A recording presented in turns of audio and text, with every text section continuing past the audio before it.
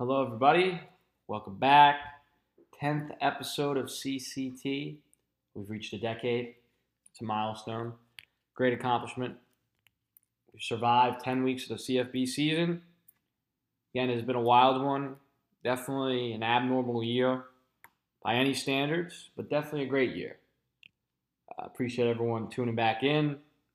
Love all the support, the feedback, and just getting together with everybody, the community we have every week.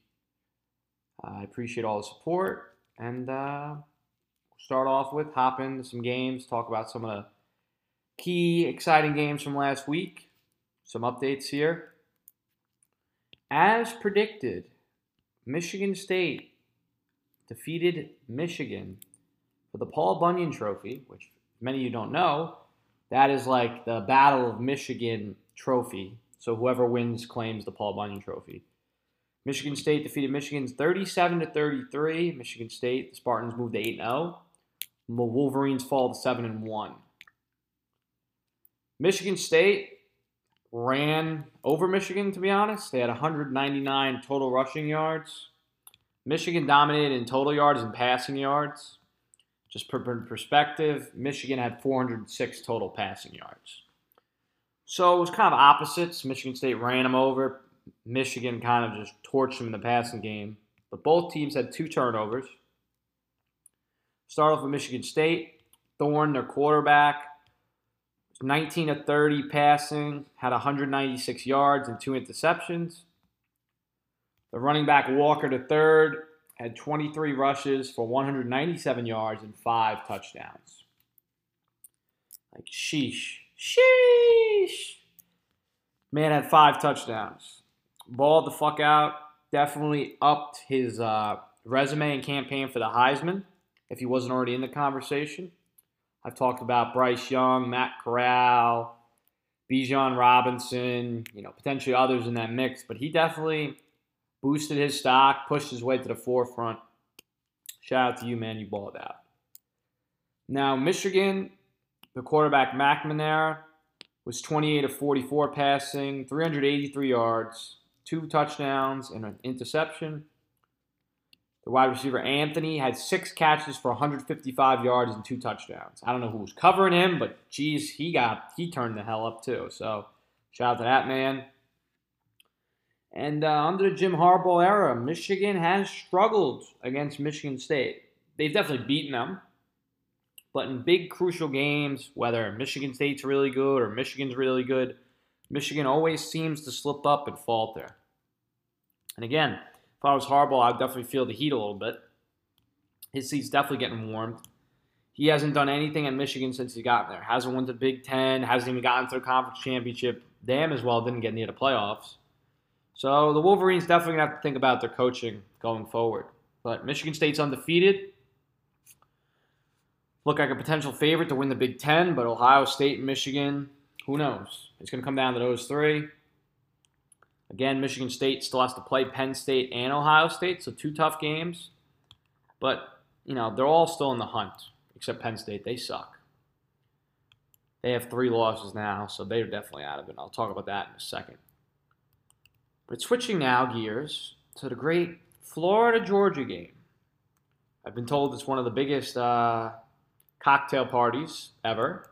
It's held in Jacksonville, where I currently am located. It's at the Jaguar Stadium, a neutral site. Again, I don't know why. I'm going to have my buddy Jared on for a little CVCF, college junior and college football, in a little bit. Maybe he can tell me about that. But I would just have it switch between home and home and away every year, like Alabama, Auburn, Michigan State. But again, that's not my say to say. So Georgia handily defeated the Gators 34-7. Georgia moves to 8-0. Florida is now 4-4. Georgia, like a typical Georgia game, had 193 rushing yards. Florida had 194 passing yards, and their flip-flop stats were very similar. They both had 3 turnovers, which I was actually very shocked about. Georgia, I didn't expect to turn over the ball that much. Florida, depending on which quarterback played, I kind of expected some of it. But 3 turnovers apiece. Jumping into Georgia first, Stetson Bennett, a.k.a. the mailman, Was 10 of 19 passing, 161 yards, and a touchdown. He threw 2 picks, which is understandable. Stetson Bennett is no Heisman. He's no stud, but he gets the job done.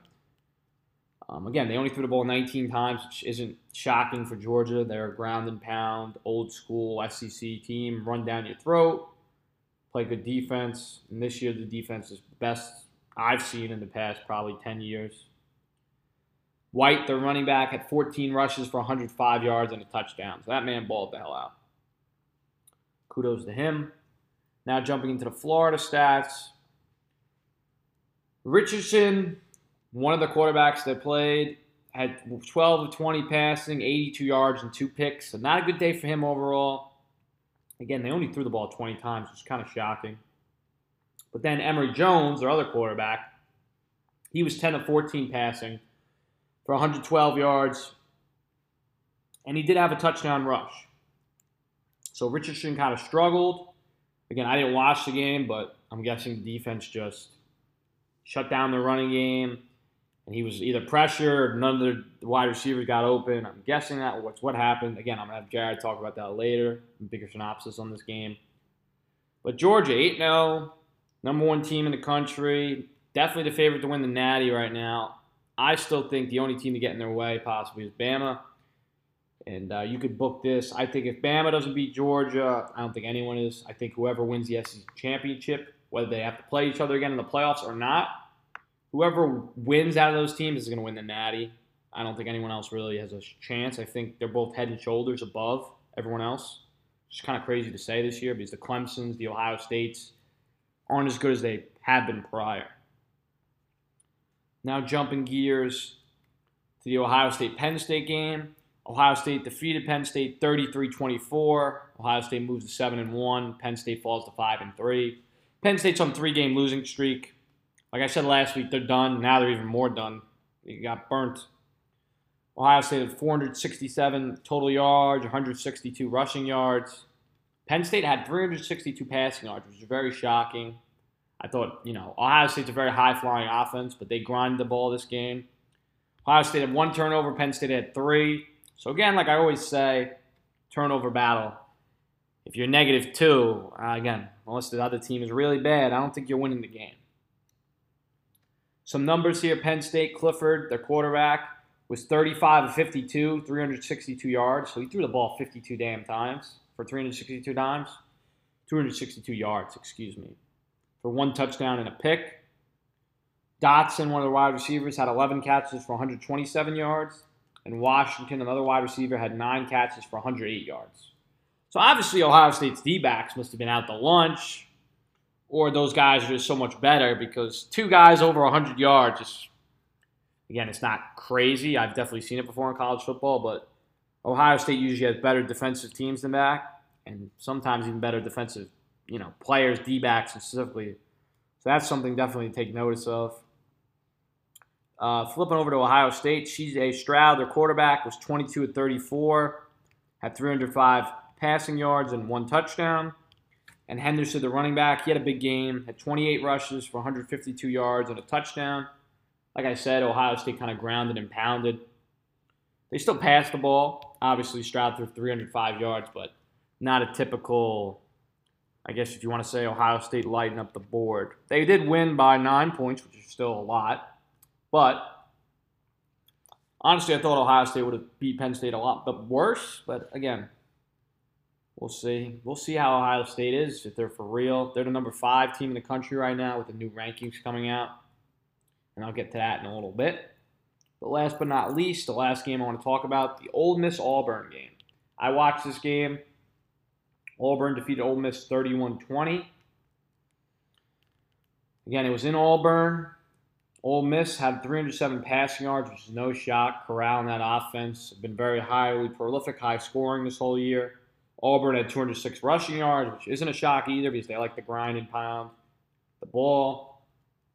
Ole Miss had 1 turnover. Auburn had 2. Corral got hurt at some point in the Ole Miss game and had to leave, and they came back in. But he was 21 for 37 passing, 289 yards, threw 1 interception, and he also rushed for a touchdown. Pearson, the wide receiver, had 7 catches for 135 yards. So he balled out. Shout out to that man, Pearson. Again, if he's doing that against Auburn's D-backs, I hope Jameson Williams, John Mechie, and some of the Alabama boys, when they play him in a couple weeks, can torch him for that too. But switch it over to Auburn. Bo Nix was 23 of 31 passing, 279 yards passing. Also threw for a touchdown, and he also rushed for 2 touchdowns. So Bo Nix, like we know, he does run around a lot. Again, I think he's okay. I don't think he's a superstar. He's definitely above average. He's a good, could run around, move, makes good throws sometimes. But again, I'm still not believing in the hype in him. He has beaten Alabama his freshman year. Again, that was at home. They're home against Bama this year. But the only thing I'm worried about is that Auburn kind of holds the key. They beat Ole Miss. They have 2 losses, Auburn. But one of them was to Penn State, so it's a non-conference loss. So if they beat Alabama at home, Alabama has 2 conference losses. Auburn still has 1. So they go to the SEC Championship to versus Georgia. And Alabama doesn't make the SEC Championship or make the playoffs because you're not making the playoffs with 2 losses. So this Auburn game is going to kind of be a make or break for Alabama this season. Obviously, Alabama still has LSU and I think Arkansas before then. I can't overlook those teams. But the Auburn game is going to be a barn burner. It's in Auburn, Jordan Hare. Alabama hasn't won there since 2015. In 2017 and in 2019, they lost there. So that's going to be a big game for Auburn. And if they want to make the SEC Championship or even upset Georgia, even though they got smoked by them a couple weeks ago, they're going to have to keep winning and beat Bama. Now, shifting over to some college football news. Like I stated, the initial rankings for the college football playoff came out. Just go over the top 10. You got Georgia 1, Bama 2, Michigan State 3, Oregon 4, Ohio State 5, Cincinnati 6, Michigan 7, Oklahoma 8, Wake Forest 9, and Notre Dame 10. Top 4, I potentially agree with. The only possible team that I have a discrepancy with is maybe Oregon and Ohio State could flip, but then you could say, well, Oregon beat Ohio State. Which I understand the argument, so I understand why they put them before them. But the big uproar has been about Cincinnati. And everyone and their grandmother has been all over social media and the news complaining that Cincinnati got scummed. Oklahoma's another team that claimed they got scummed. Let's talk about both these teams. Cincinnati plays in the AAC. For those of you who don't know, that is the American Athletic Conference. And those of you who know in this community how I always rag on the ACC that Clemson plays middle school teams. If the ACC is middle school teams, then the AAC is like preschool teams. You have teams like Navy, Eastern Carolina, Tulsa, UCF. Like, no offense, my 94-year-old grandma can beat those teams. I'm sorry, Cincinnati. I love the whole non-Power 5 school making a push. I understand it. But at the same time, you had a big win against Notre Dame in their place, but Notre Dame is trash this year compared to prior years. And you play nobody else. The only other big game you have on your schedule right now is SMU. And they're undefeated right now. I think they're ranked 20-something in the country. But besides that, they play preschoolers. So this is my argument. I understand why they're not in the top 4. Compared to those other 4 teams, yeah, they don't deserve it. But if you have the argument, okay, let's say they do make the playoffs. Let's say, because I already made the argument, if they don't make the playoffs, okay, they won't deserve it, which is true, even if they go undefeated and win their conference. Let's say you put them in the playoffs. This would be a dream, which is going to happen if they make the playoffs, but we'll see. If they make the playoffs and they have to play a Bama, a Georgia, a Michigan State, Ohio State, and Oregon, and Oklahoma, and any of them, to be honest, they're going to get smoked. And if they lose by 4 touchdowns or more, which is embarrassment, I honestly think, and I don't think, I know that will happen to any of those teams. And then after that happens, everyone will crawl back into the little holes they came out of and not complain about, oh, the same 4 teams make it every year and we don't have anything to play for because we don't have a shot at the playoffs. Well, look what happened when you got in the playoffs and you played with the big boys and girls. You got your ass kicked. So I'm honestly hoping for that to happen because I just want to see Cincinnati get their ass kicked so that everyone can just shut the hell up about teams making the playoff like that. But at the same time, I don't want them to make it because then it would take a spot from another deserving team. So that's the whole deal with Cincinnati. I don't want to hear the Cincinnati baloney on this. Again, if you're a Cincinnati fan, God bless you. But I'm sorry. Come play Georgia, and I know you almost beat them last year, but trust me, Georgia's a whole different team than they are last year. Try versus Alabama and Ohio State and Oklahoma. It ain't gonna be close. It's gonna be a massacre. You thought Notre Dame and Oklahoma in the past couple playoffs have been bad? Just wait to see what in Cincinnati would happen. But I digress with them. Oklahoma, another team, they're undefeated, but they play in the Big 12, which is a basketball conference. Who can score 50 points wins the game. Again, they don't have any big wins. They beat in Texas. They beat Kansas last week. They haven't played Oklahoma State yet. That's at the end of the year. They don't really have any big wins besides that. And again, the Big 12 conference it's okay. It might be the third best conference in college football, but it's not strong. So until they play somebody, I'd like to see what they have to say. Again, their defense is trash. I don't care how good they recruit.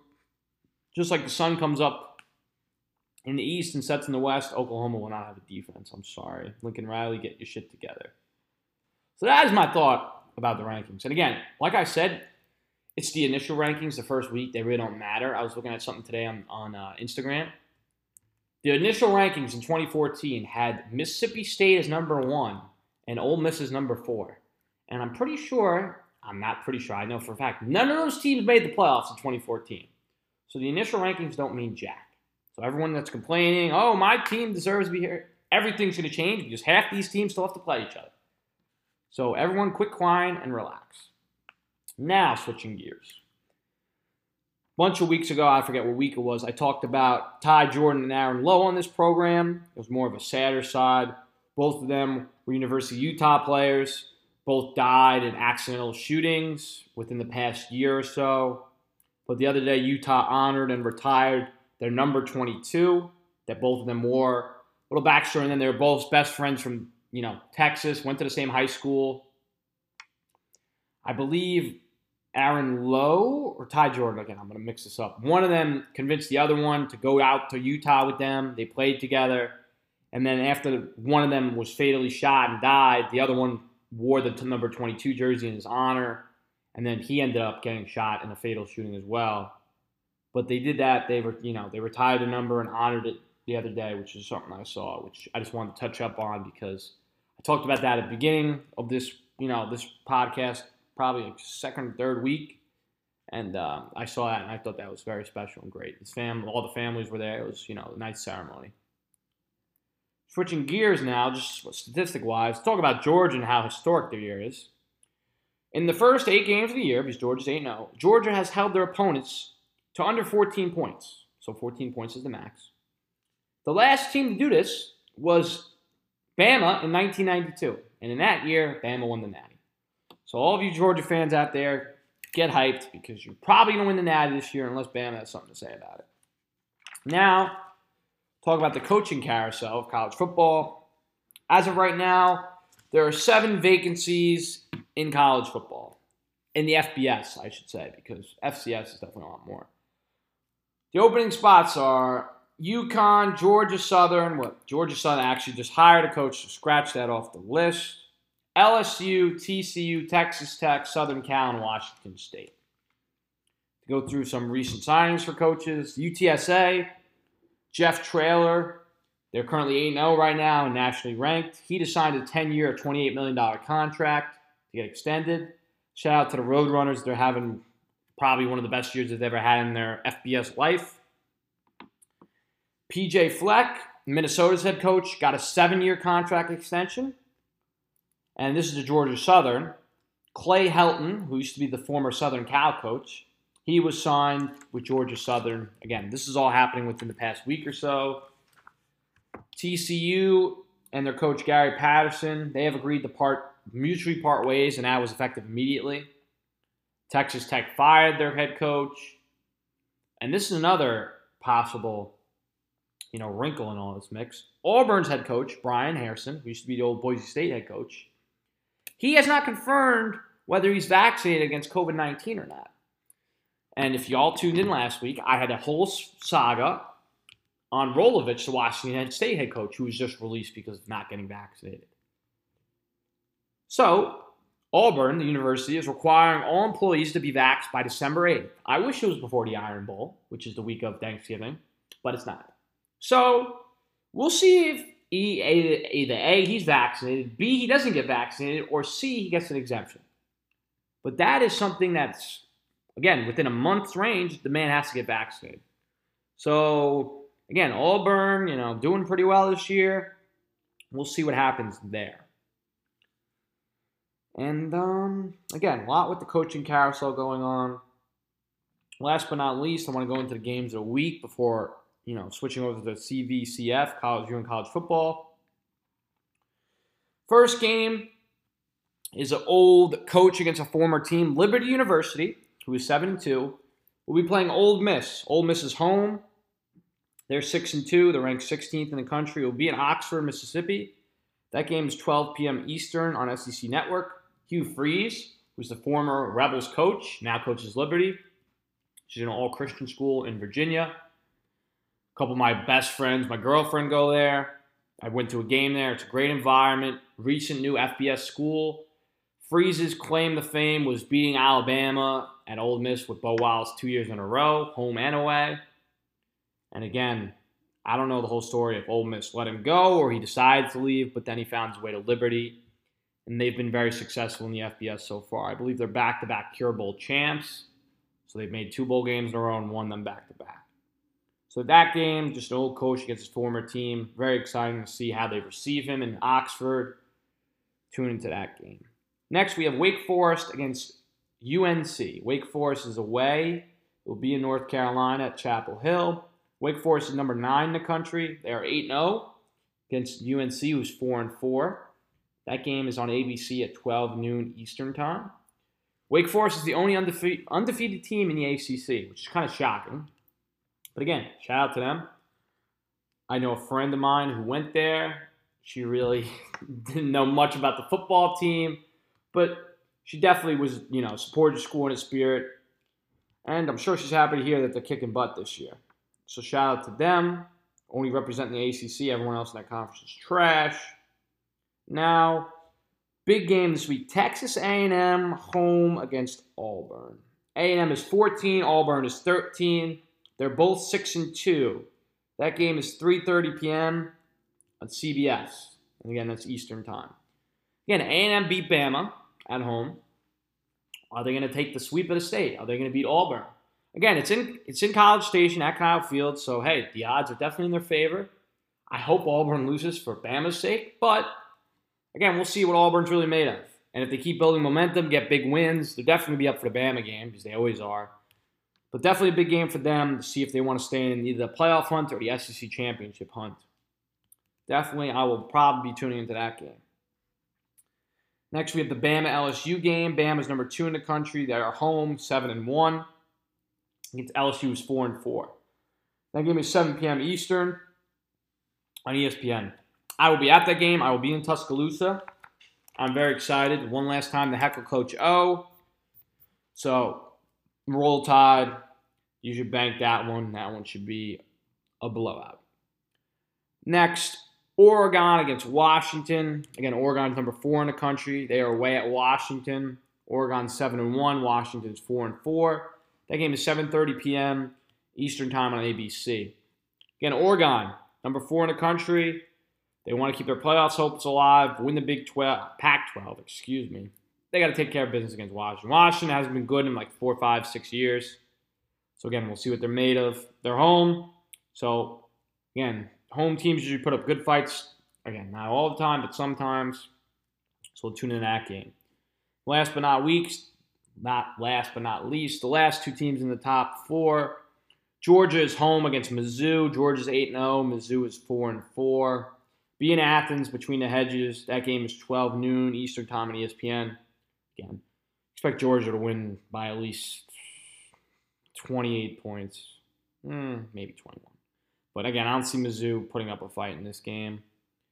Last but not least, Michigan State against Purdue. Michigan State, like we know, number 3 in the country. They are 8-0.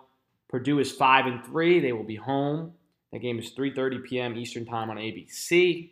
Again, Michigan State undefeated. Haven't been undefeated since they made the playoffs in 2015. Purdue did upset Penn State. No, they upset Iowa. Excuse me. Penn State lost to Illinois and Ohio State. And then they lost to it is slipping my mind right now, but I know they have 3 losses. They lost to Iowa as well. That's exactly it. Because I remember Clifford got hurt that game. So we'll see if Purdue, who again upset Iowa, we'll see if Purdue wants to play spoiler again. Those are some of the intensely intense games of the week. And now we'll get ready for a little CVCF. Alrighty, now let me introduce one of my best friends, the Jacksonville native himself, my buddy Jared Underkoffler. Again, the Florida Gator man. I met him when I first started working for the current job that I'm at. We both work for the same job. Known him since February. Become best pals. And he attended the University of Florida. He's a Gator through and through. And again, that is a short but sweet introduction. Jared, say hello to the world. Hey, Chris. Hey, guys. Thanks for having me on, man. I'm really excited to answer your questions. Let's get it going. I'm excited. I'm very excited. We're doing it a little different this time, a little interview style. Kind of gotten some feedback. So we're going to test out the rain, see how we like it. So, Jared, start off with, tell me about the University of Florida. Well, I guess to talk about UF, I got to talk about growing up. I grew up a Gator fan. My whole family's a bunch of Gators, and when I was deciding to go to UF, if my options were FSU and UF, and if I would have chosen FSU, I think I would have been disowned. So that's why I picked UF because my whole family went there. But UF's a great school.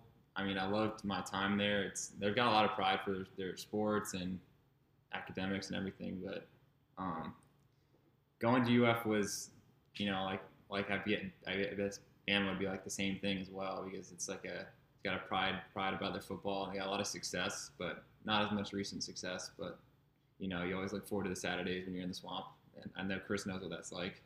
Oh yes. But, I love going there, and I love the football, I love the environment, and just all my friends around me too. So it's a great time at UF. I was about to say, recently, speaking of academics, they just became top 5, number 5 public school in the nation in academics, correct? Yeah, they are kind of focusing in on that, and they've been really, really achieving a lot of great things at UF, and I'm glad to have gone there because it's a great school.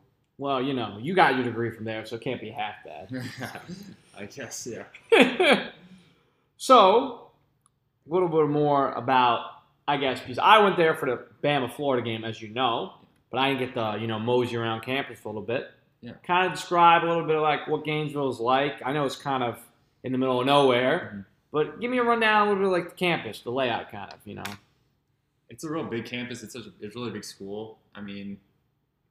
Like you said, it is kind of in the middle of Central Florida, which there's not a lot to do in the middle of swamplands, and a lot of natives, a lot of outdoor activities, and there's fishing and hunting and stuff like that in Gainesville. But the actual campus itself, there's some central points, like there's Century Tower, which is a famous landmark, and there's a plaza that everyone knows about. That there's this thing that we call the French fries that kind of look like there's modern structures. There's a bunch of landmarks there, but it's there's a lot of great places to see on campus, and I just love the memories of just being there because you get to see all the especially in the fall, kind of is a certain type of environment, and everyone's excited to be around campus. But then it kind of dies down in the summer, where everyone kind of goes to where they're back where they're from. But fall is just kind of an electric time to be there.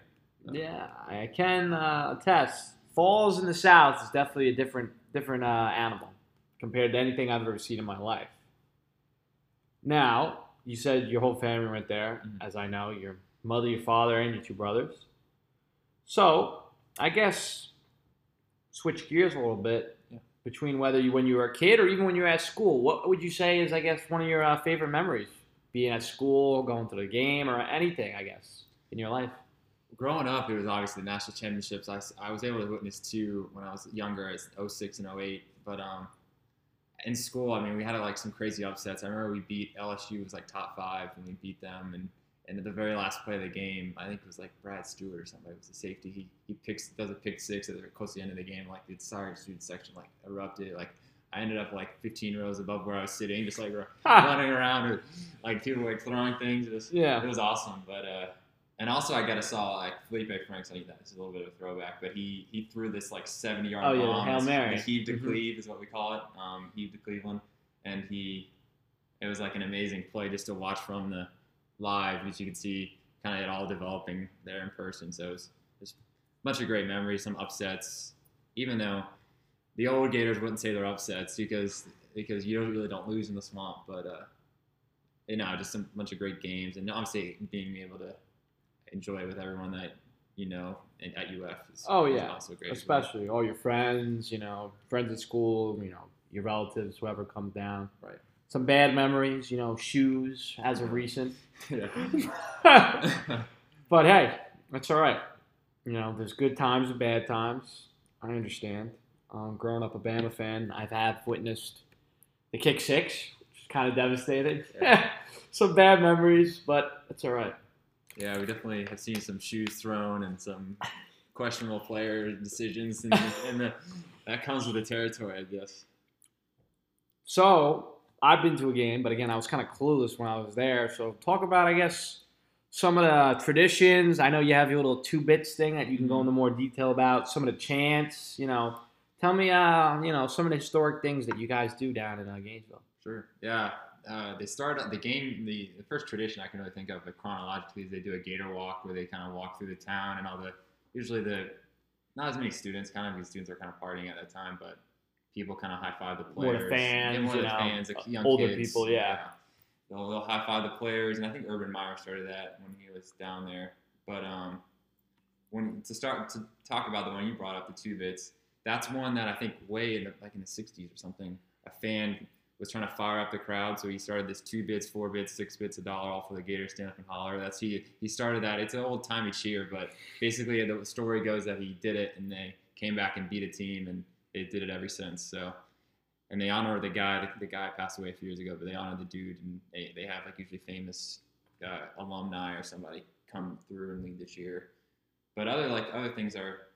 There's won't back down at the end of third quarter is a kind of new one that we've adopted. That's everyone loves that one now. It's kind of gets everyone fired up, and all the players. That was cool because Tom Petty's a Gainesville native, and people were really emotional when he passed away. So it was kind of a really cool memory to create. I can say that was, and again, you can tell me if you've been there, but for me, experiencing it, for the first time this year, everyone put their flashlights on. It was dark out. Excuse me, and that song played. It was really awesome, and especially. Just the whole serenity of the swamp and everything, how you described it's pretty much a big bowl. Mm-hmm. And going back to the 2-bits chant, I believe when I was there for the Bama game, Bradley Beal, who I had no idea was a Gator, he did that chant, which is kind of awesome. Yeah. They bring in a lot of former Olympians or people that have been athletes or famous, people in the U.S. history. But I remember the first time they did the Won't Back Down, was the week or so after Tom Petty passed away, they started the tradition, and people were crying, and it was just really emotional because he Tom Petty worked for UF's I think he was lawns, worked on the grounds or something like that. Oh, before it became big. Before it became big, and he was they have a lot of landmarks in Gainesville named after him and stuff. So awesome. Yeah. Awesome. Tell me a little bit about this Gator bait chant that has been so, controversial. Yeah, that was one I grew up cheering, and actually a former player made it. One of the former players started the chant, but there's some kind of lineage in the past. I guess it references some bad behavior that are things when slavery was still much alive, that they wanted to get rid of the idea of people being Gator bait, even though if you want to argue, it's not really targeted towards people, more towards the idea of just beating a team. Yeah, or the opposing team being Gator bait. Yeah, but people have kind of connected the dots as they might nowadays. But and they don't do that anymore, correct? No, they've gotten rid of it. That's a damn shame. At Bama, we had the song Dixieland Delight by the band Alabama. We had our own, I would say, interesting lyrics to it. And they got rid of it for the longest time at my school. And then all of a sudden they brought it back. And over certain parts of the song where we say certain things, they, in the audio through the stadium, they blast crowd noise to try to dampen out it, but we still say it. It doesn't, it definitely doesn't work. But I'm glad it's back, which is definitely awesome. Sad to hear about the Gatorade thing. Oh, you've heard of it? Yeah, okay. Right. That's a great song. So, now switching gears, we get a little background information. I know you're a big analytical guy, and I know you love watching Florida games, whether they're good or not. Mm-hmm. So, tell me what you thought of this Florida-Georgia game. I'm sure you watched it. So, what is your input, my friend? I think as a Florida fan, much probably like as a Bama fan, you follow Auburn and LSU. You kind of follow the teams and see the development of the programs, the trajectory of the programs. I think it's just a bigger story of Georgia and Kirby Smart have been able to get the best talent and develop it and recruit. And that's something that throughout Dan Mullen's career at Florida, he hasn't been able to do, or maybe his focus is in that. I think he has if you get to listen to him, Dan Mullen, you realize he has a kind of an ego and he thinks he can probably outsmart everyone in the country as opposed to getting the best talent. And to help with that. Yeah. And I don't know if his priorities are always the right place, but I think that's a larger story. And you kind of saw it play out. Last year they had kind of generational talent at tight end with Kyle Pitts and Tony and Kyle Trask, and they were able to just outscore everybody, them. Yeah. But I don't know if that's going to be available every year, so you kind of have to rely on your defense and your whole program, which I don't know if they have that at Florida right now. Would you say Georgia's the favorite? Obviously, Georgia's the favorite to win the Natty. So if you were to pick a team right now to give Georgia a run for their money, would you say it would be Alabama, or you'd say possibly another team? I think probably Alabama would be the best bet because Georgia's defense is so overpowering. And ridiculous. I think also if I watched last game, I thought Florida was a little bit complacent in the beginning. They weren't really taking that many shots. They were kind of being conservative. They were trying to make sure Anthony Richardson was kind of protected, if I'm being honest, because his first start being against like the number one defense in like the last 10 years is not really ideal. Yeah. But I also think that there was like a really close game through like most of the first quarter into the second quarter. It was like, I remember the end of the first quarter was 0-0 I saw, and then it was like something 0 right before half, and then Georgia scored like 2 quick touchdowns or something like that. Turnovers killed them. They fumbled like at their own 10-yard line. Yeah, my dad told me that.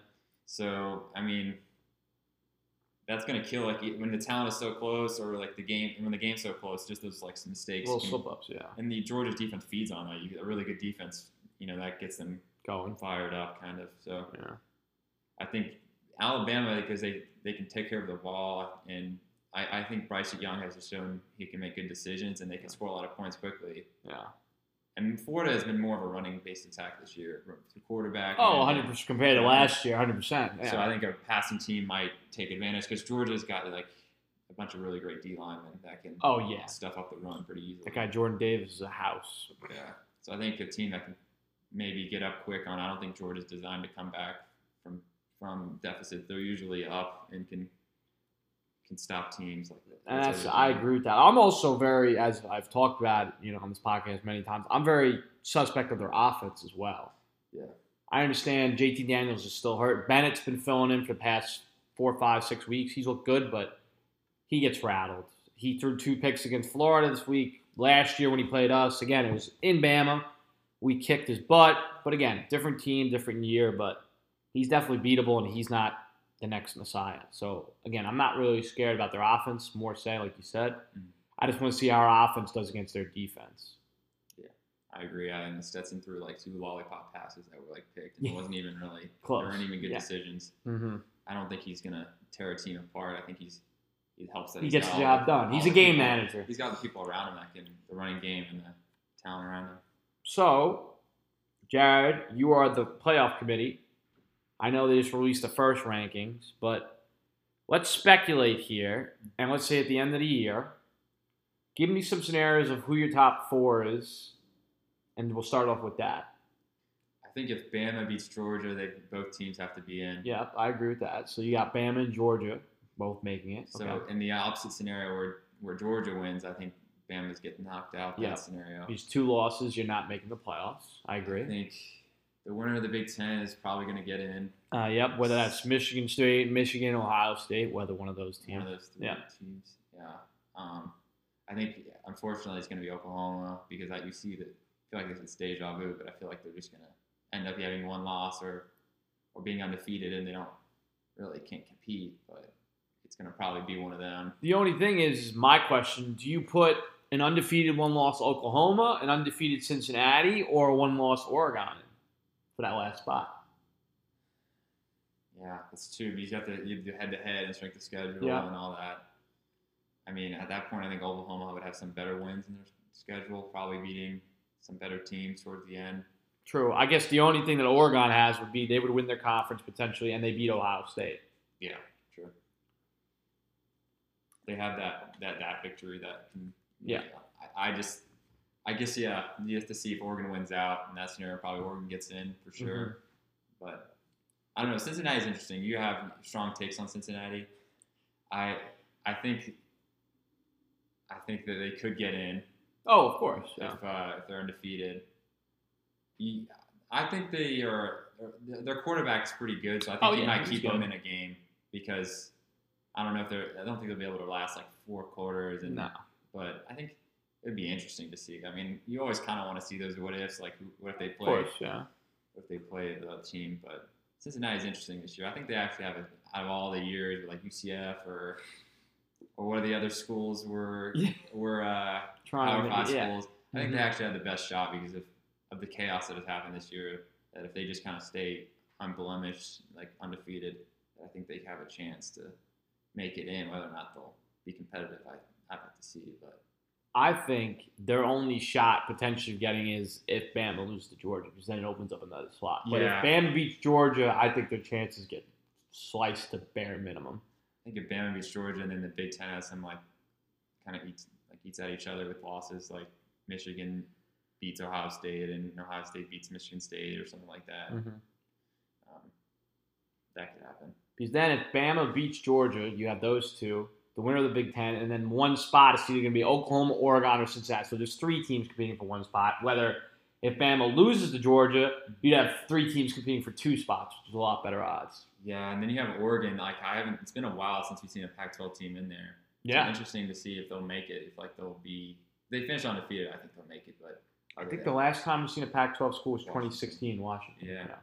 And they didn't really deliver. Bama smoked them that year. They had Jake Browning and all those guys, and Bama still beat them like 49-0, I think. Yeah. It's interesting. It'll be. I like this time of year because the chaos kind of ensues. Especially, there's nothing to play for, so I kind of just sit back and watch. It's kind of interesting.